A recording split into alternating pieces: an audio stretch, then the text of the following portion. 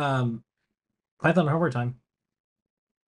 All right, the big news is every single year we do CircuitPython Day. So CircuitPython Day is this month, August 18th, 2023. It's a Friday. We have a full day of programming and more.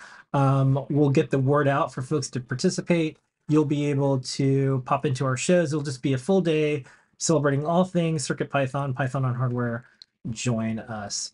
Our newsletter went out this week, Lady Ada. Yeah.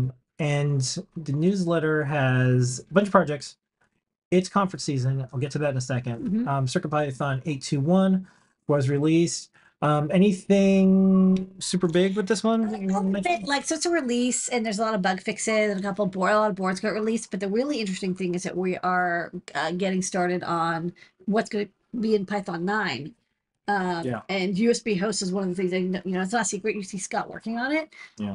USB host is going to be in there. So it'll be kind of neat. Cool. We did a recap of the CircuitPython Hack Chat. Also, Hackaday did a recap on their site. You can read that as well. We'll talk about some whippersnapper stuff soon. CircuitPython Day, MicroPython added LoRa support. Tom's Hardware interviews EduBlock founder Josh Lowe. You can see a lot of cool CircuitPython stuff in that interview. Tons of Python resources. But the thing I wanted to ask you this week, Lady Ada, because it is DEF CON season, it is badge season. We just saw badges on Yeah.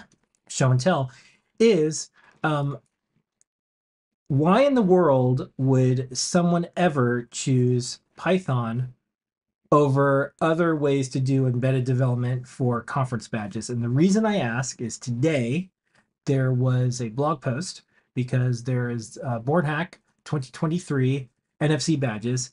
And I did get a chance to talk to the developer of this over email, and they said some really nice words. But I thought, this would be a good time to ask Lady Ada, like when people are thinking about making a badge, why would they choose something like MicroPython or CircuitPython versus other ways? Okay.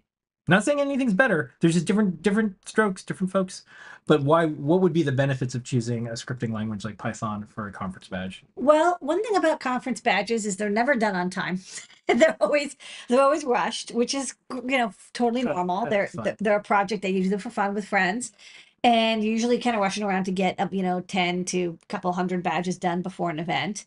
And so speed of development is the most important. And what isn't important is not security isn't like obviously it's at DEF CON and people want to hack on stuff, but it's not like you have to like keep all your code super private and compiled, and it's not like you have to make it difficult for people to work on. You want to make it really easy for people to work on.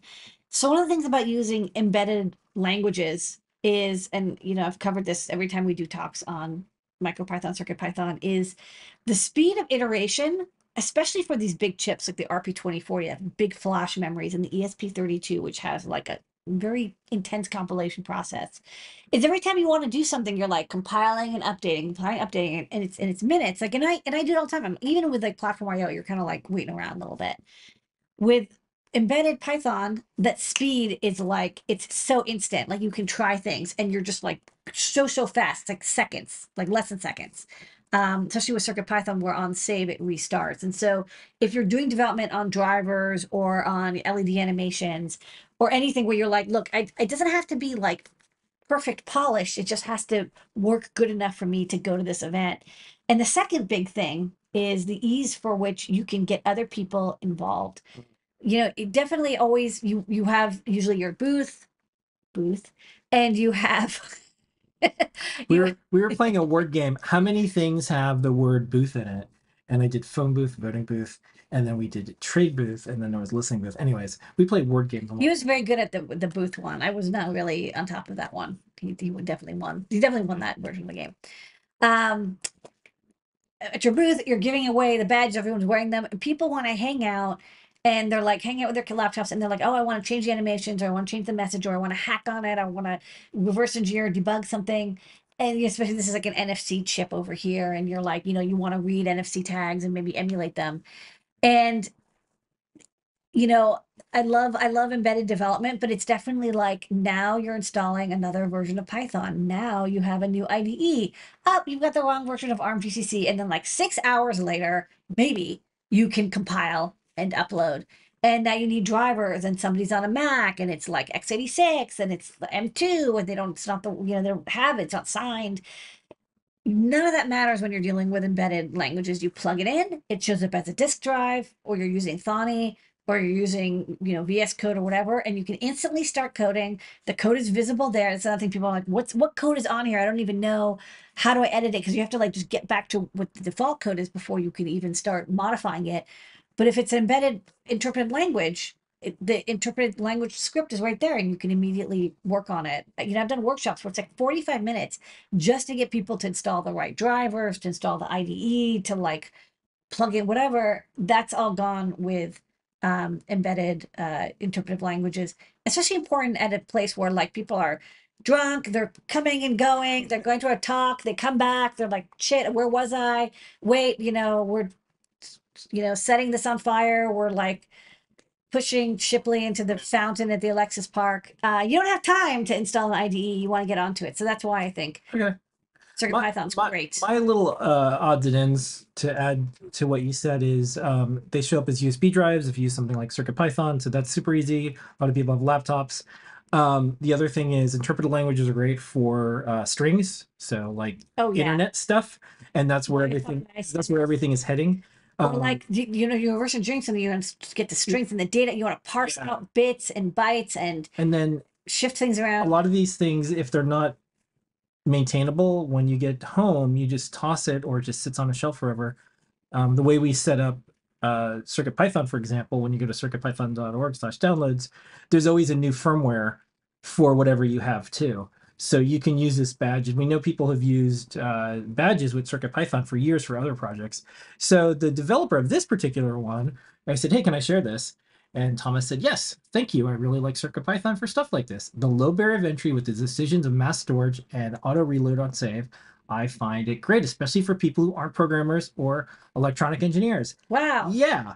that's the So point. so yeah, and we were That's on great. yeah, and like, good news, bad news. We were on Hackaday recently, and there was some crummy comments. There's purists that say you should never have a scripting language on a microcontroller. But there were some people that had some insightful comments, and they said, look, expert gatekeeper jerk, I'm paraphrasing. Um, some people want to get started, and yeah, they can get to that, but they got to start somewhere. So don't be a jerk. Everyone was beginner once in their life. Not everyone is, God yet. So this is a great way to get started, and you can always add more complexity and skills.